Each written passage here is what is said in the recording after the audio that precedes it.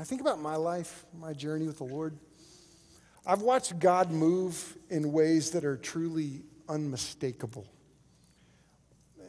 Honestly, I've thought about this. God has moved so clearly in my life that I should really never doubt him again, ever. But if I can just be transparent with you today, in spite of watching God move in my life this week, like for example, I've been praying for a guy for months and months. And this week I got to lead him to Christ, this week. And you know, my family, we've been praying for my nephew, and last night the adoption papers were signed, and my niece and nephew adopted a baby. And we weren't sure, and we were praying, and God moved. In spite of all that, in spite of watching the Lord move in my life this week, Kaya's baptism was an answer to prayer. Last week, Trina's baptism was an answer to prayer. In spite of all these things, I found myself doubting this week. Isn't that interesting? That we have a tendency to doubt the Lord and doubt God even after we watch him move. But I've found myself doing that. And Friday night, I thought, I'm gonna do a little sermon prep in a different way.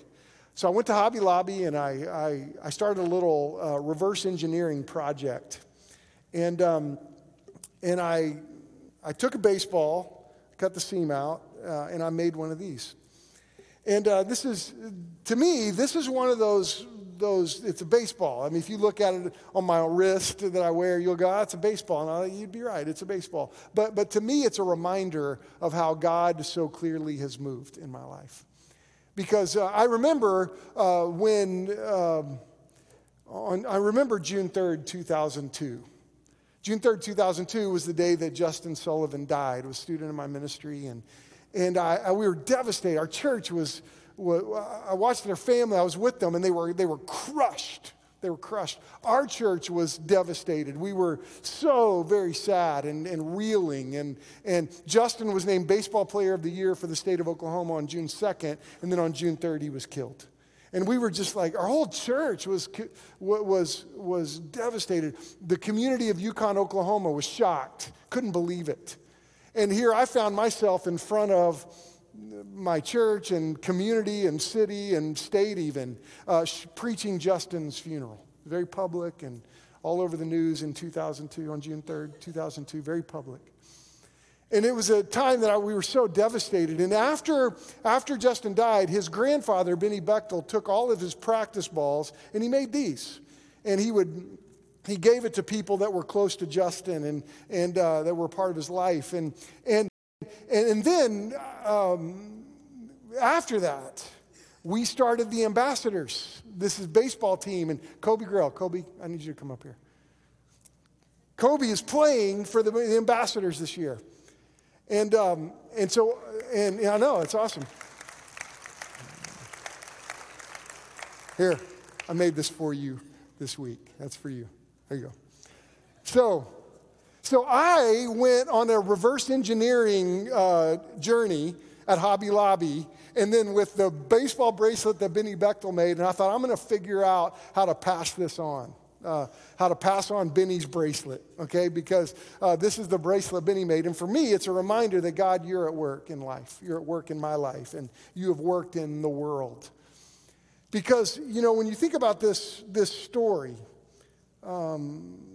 this story that we just heard right there, that we know, this story of David and Goliath, it's really not a story about the underdog overcoming the bully.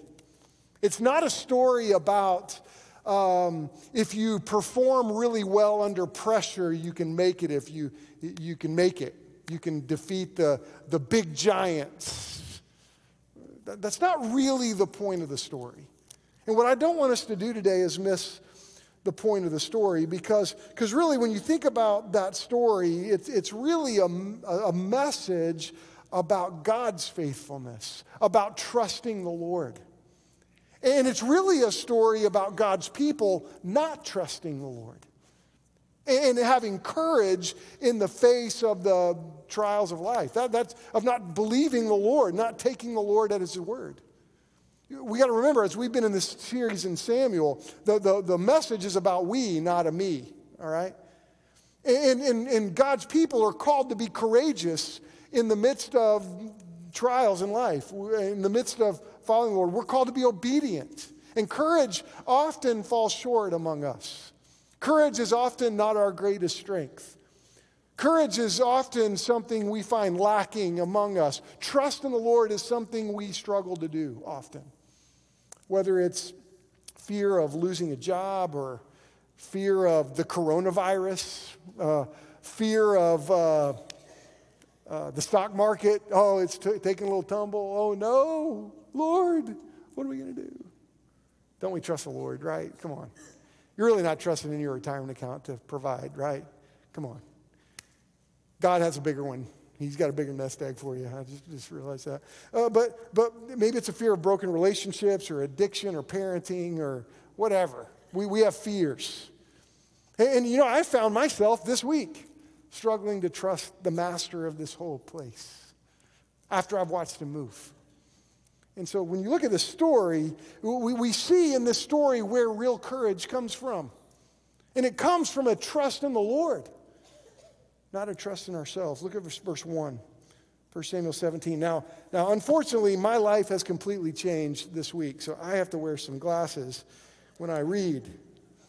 I think, Maggie, you did this to me. No, I'm just kidding. That's my daughter. Maggie's my daughter. I'm getting older, so I gotta wear these now. So just let me. Verse 1. Now the Philistines gathered their armies for battle, and they were gathered at Soko, which belongs to Judah, and camped between Soko and Azekah.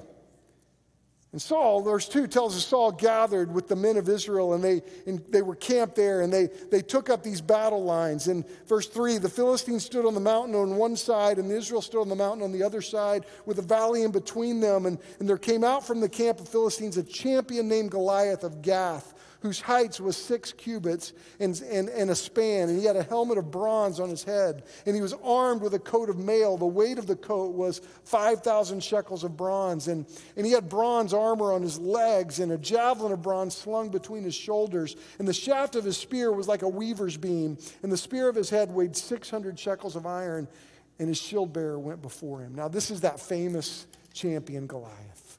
Goliath is that famous guy that we've all heard about. And you know, in 1 Samuel 17, that's not the first time we've heard of the Philistines. The Philistines have been around for a while, and they've been a struggle to the Israelites. And when you think about the Philistines, it's interesting because they were one of the first civilizations that started using iron and bronze in warfare.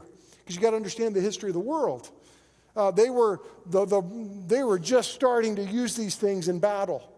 And so obviously the Philistines were a force to be reckoned with. I mean, basically the Israelites, these were guys that were going to their sheds, grabbing their farming tools, coming out for battle. And the Philistines, man, they've got armor on and swords. And God's people are like, oh my goodness, that'd be like me going to my garage and finding my shovel and showing up and fighting a Marine that's fully armed.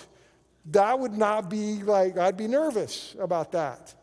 And this is what was happening. This is the battle lines that's being drawn. And the Philistines are out there. And that's interesting to me. If I was a coach for the Philistines, I'd get these guys together and go, boys, look, they got stinking shovels. You got spears and arrows and armor. Go get them. Let's go wipe them out. What are you waiting on? Well, if you've been with us in the study of Samuel, what they were waiting on is they were terrified of God. It's interesting, the Philistines were more afraid of God had more respect of God almost than the Israelites did. You know what happened to the Philistines before. I mean, they remembered when they took the Ark of the Covenant. We studied this. We looked at this a couple weeks ago. They took the Ark of the Covenant. Dagon falls over, breaks into pieces, and does this 2 nights in a row. And then they've got the Ark of the Covenant. And then everybody gets tumors. I mean, the whole land. And they're like, get this thing out of here. We are afraid of the God of the Israelites. And so they concocted this scheme, this little battle plan. They didn't like the Israelites, and they said, let's get this battle plan together. Let's not all go attack them. Let's just get our giant, our big guy. We'll get our post player. They'll get out there and let's let him fight, and we'll do a one-on-one, mano-y-mano here. And that's what happened. And it's interesting as scholars evaluate this. A lot of scholars, they'll look at this, and critical scholars of the Bible will say, hey, look, the Bible has some mistakes in it. There are some scholars that'll say, Goliath really wasn't 9'6". Come on, people. He was 6'9". You're like, okay. That's still pretty big, right? 6'9" is still bigger than David. Big, and whether, I think the Bible's true, but it's like whether he was 6'9" or 9'6", this is a big dude. And I remember one time in college pickup basketball game, and I lost my cool in my mouth, and I popped off to a 6'6" guy, and we kind of squared off to each other, and his reach was longer than mine, quite a bit. And I learned that the hard way. And I learned a couple of things. I ought to watch my mouth when I play basketball. And the second thing, if I'm going to square up with somebody, choose a point guard rather than the post player, because that's better. So 6'9", Goliath was big. And he was intimidating to the children of Israel. And it's interesting when you look at this. He stood, look what he said in I don't know what verse it is. There it is, verse 8. And he stood and shouted to the ranks of Israel, why have you come out to draw for battle? Am I not a Philistine and you are servants of Saul? Choose a man for yourself and let him come down to me. If he is able to fight with me and kill me, then we will be your servants. But if I prevail against him and kill him, then you shall be our servants and serve us. And the Philistine said, this is what he said. He should have learned from this. I defy the ranks of Israel this day.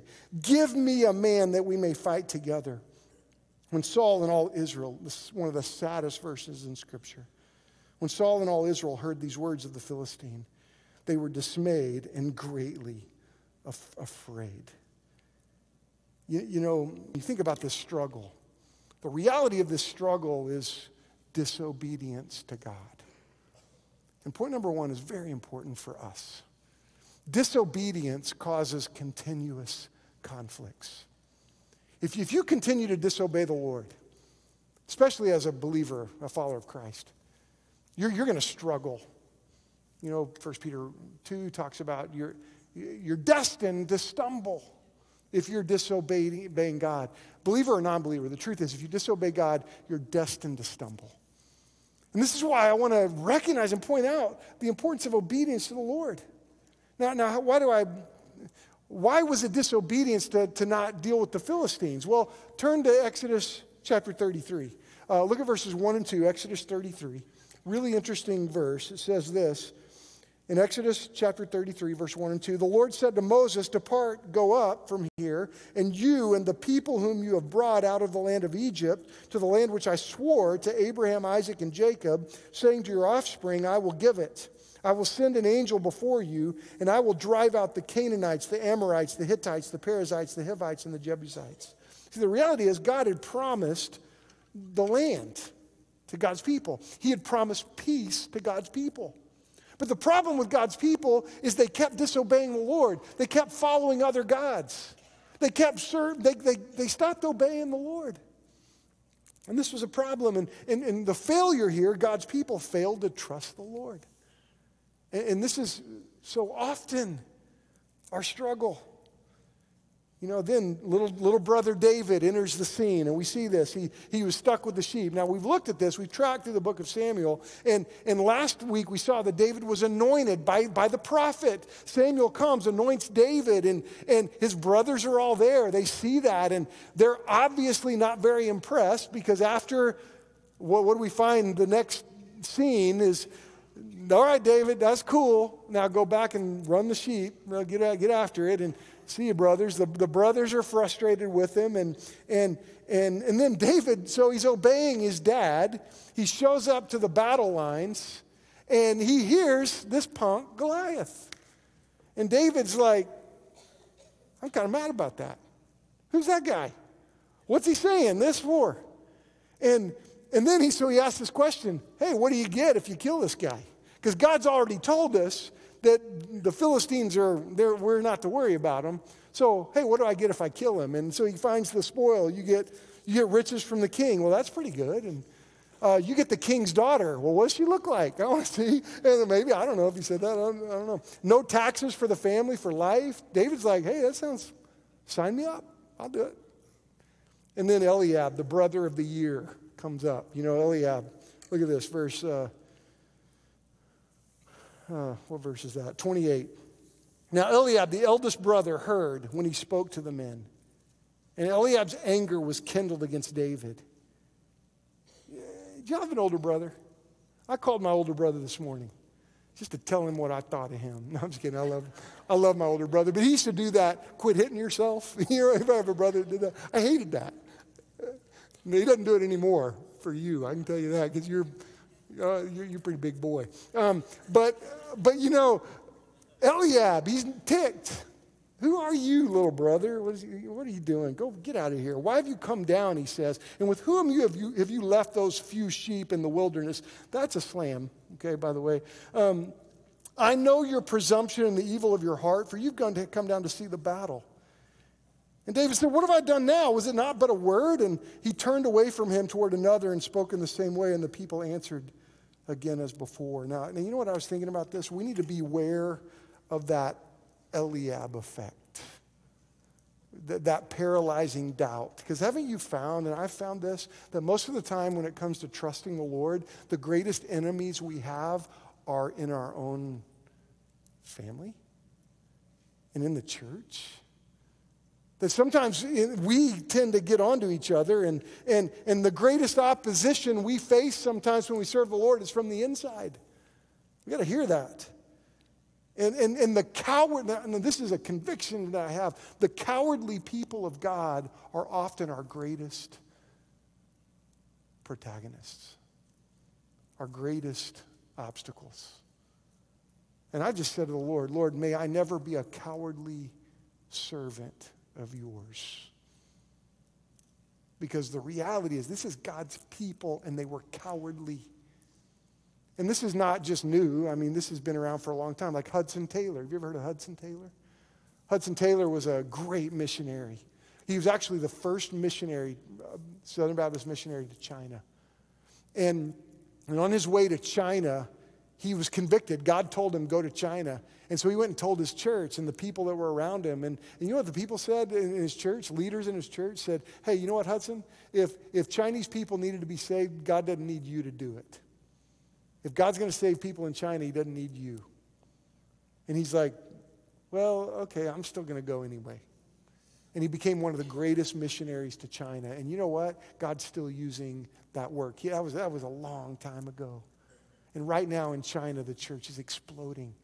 And you see incredible work. The people of God should know better than fall into disobedience of doubt. And I felt that today. Lord, look, I've seen you move. I've watched you through this baseball, and now Kobe Grail's going to travel all over the nation through the ambassador baseball team that we started after Justin died. And now for 13 years, baseball players have traveled all over the nation sharing the gospel. And that's what Kobe's going to do. Play really good baseball because he's really a good catcher. And they're going to share the gospel. I've watched God move. And we should not doubt him. But look, they struggle with this. Paralyzing doubt is a struggle. Verse 38, then Saul clothed David. So it progresses. David's like, okay, I want to do it. Saul says, okay, I'm going to clothe you with my armor. He put a bronze helmet on his head and clothed him with a coat of mail, strapped a sword over his armor, and he tried to go in vain. Verse 39, but he said, look, I've not tested these. So David said to Saul, I can't go with these. So he put them off. He took a staff in his hand, chose 5 smooth stones from a brook, put them in a shepherd's pouch with a sling in his hand, and he approached the Philistine. And you know, when I was at the Museum of the Bible a couple of weeks ago, there was a display in the history part of the museum, and they had all these weapons of that time period. And I was looking at these rocks in there, and they said, yeah, these are the size of the stones that likely David used when he hit Goliath. And I always pictured, a little rock. But this was the first time in history when somebody brought a knife to a gunfight. And that's when they learned that's not a good idea. Because David was like, I'm going to pull out a rock. And when I looked at those stones in that display case, it was just a little smaller than a baseball. And I was like, whoa, okay. That would hurt. That would really hurt. And David could get some velocity on that thing. And no wonder he killed the bear, because at first I thought, man, if I'm going to throw a little rock at a bear, I think I might need a little bit more. But these were like almost like this. And I've watched Kobe throw a baseball, and he can throw one. And I can imagine this sling getting some velocity, and then, whew, and Goliath lost badly, it says. It says the Philistine moved forward. Look at verse 41. The Philistine moved forward and came near to David with his shield bearer in front of him. I think it's interesting. When the Philistine looked and saw David, he disdained him. He's like, who is this kid? He's young, he's handsome, he's ruddy in appearance, redheaded probably. I love redheads. And he said to David, looked at him, am I a dog? You come to me with sticks? And this is the big mistake. This motivated David, and the Philistine cursed David by his gods. And I think David's going, no, there's one God, and he's with me and not with you. And I believe him, even if they don't. So I'm coming at you because I believe God. And then it says, incredible. Verse 48, the Philistine arose and drew near to meet David. David ran quickly toward the battle line to meet the Philistine. David put his hand in his bag and took out a stone and slung it and struck the Philistine on the forehead. The stone sank into his forehead, and he fell with his face on the ground. So David prevailed over the Philistine with a sling and a stone and struck the Philistine and killed him. There was no sword in the hand of David. Then David stood and ran and stood over the Philistine and took the sword and drew out of his sheath and killed him, cut off his head with it. And when the Philistines saw this, their champion was dead, they fled. Now, what's amazing about this, what's cool about this, is the hero in the story, and we got to recognize this, is God, not man. That's point 2. The hero in this story, it's God. It's not man. And so often we have read this story and we've said, I'm kind of like David. But you know who we don't relate to David in this story. You know who we relate to? The people hiding in their tents. You see, because here's the reality. The battle, this is the Lord's battle against man-made gods of this world. The gods of this world. Well, who is the god of this world? Satan, sin, and death. And see, no matter how good we are, none of us can win that battle. So you know who the picture of David is here? It's a picture of Jesus, not us. You see, because we are in need of a representative in this battle against Satan, against sin, against death. We all need a representative. Because when we face that kind of foe, we have no answers. And I've seen this.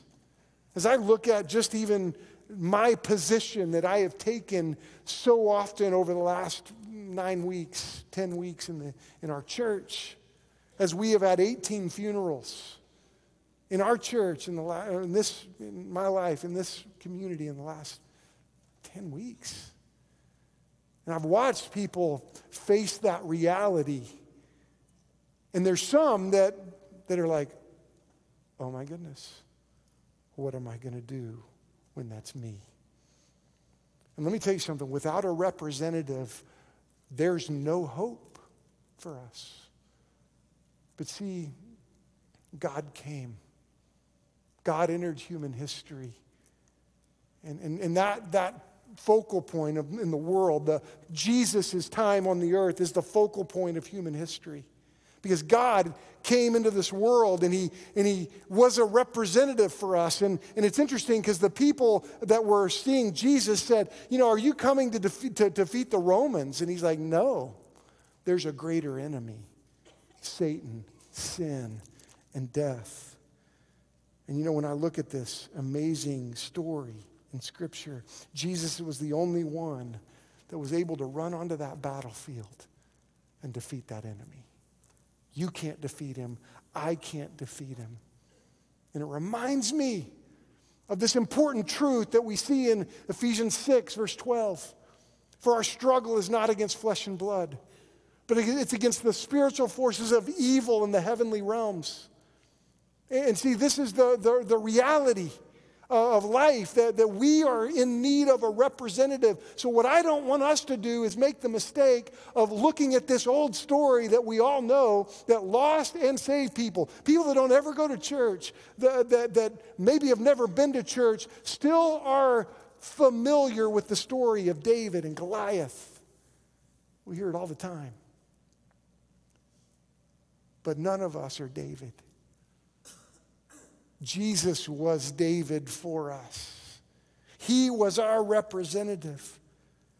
And see, here's what we need to see today, that the cross, point 3 is this, the cross and resurrection produces a win over every small giant in our lives.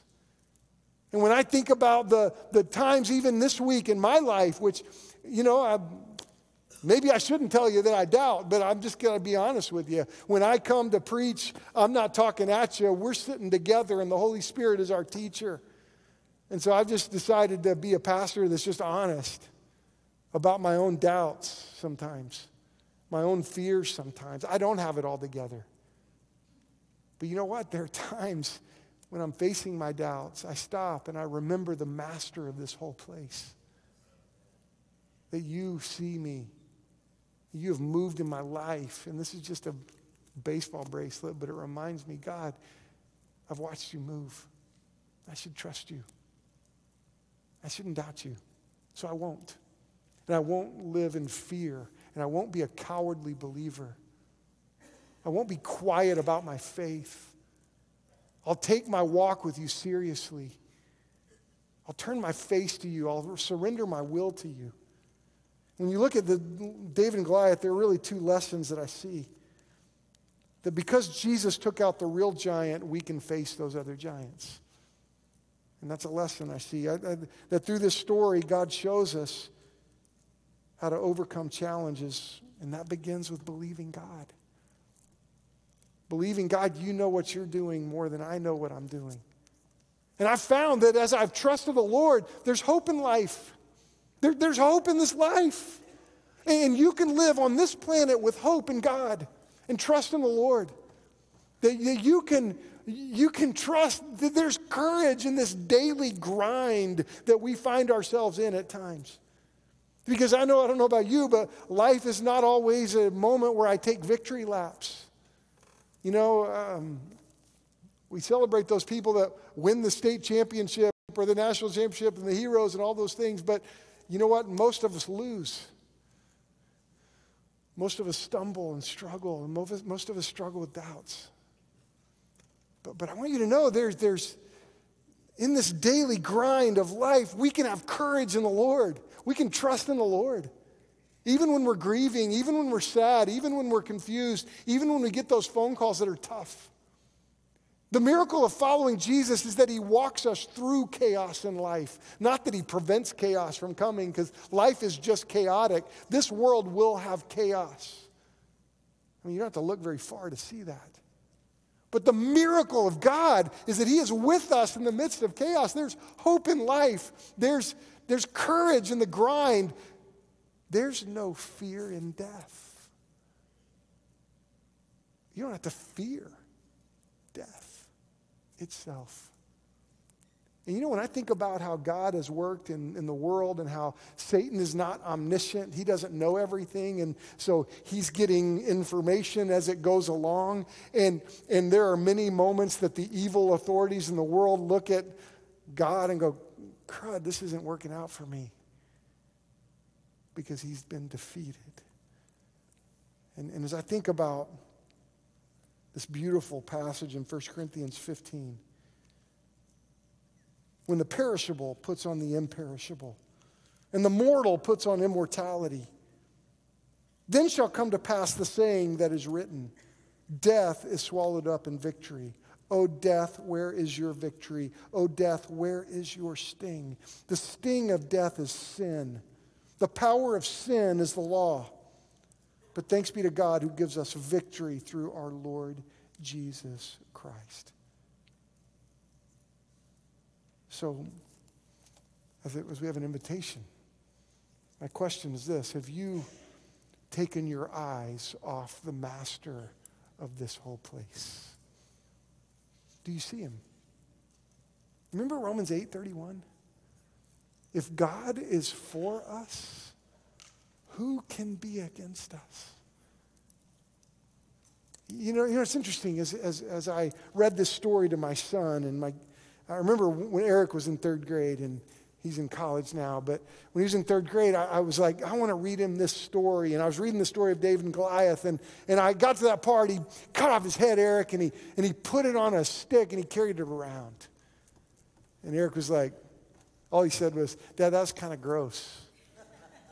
And as I was going to be a pastor, I'm going to tell him something insightful, and I just said, yeah, it was. Let's pray, son, and go to bed. And so, but you know what I want us to see is not the miracle of you being David and you can perform well. No, it's that you have a representative. You know what Genesis 3 says?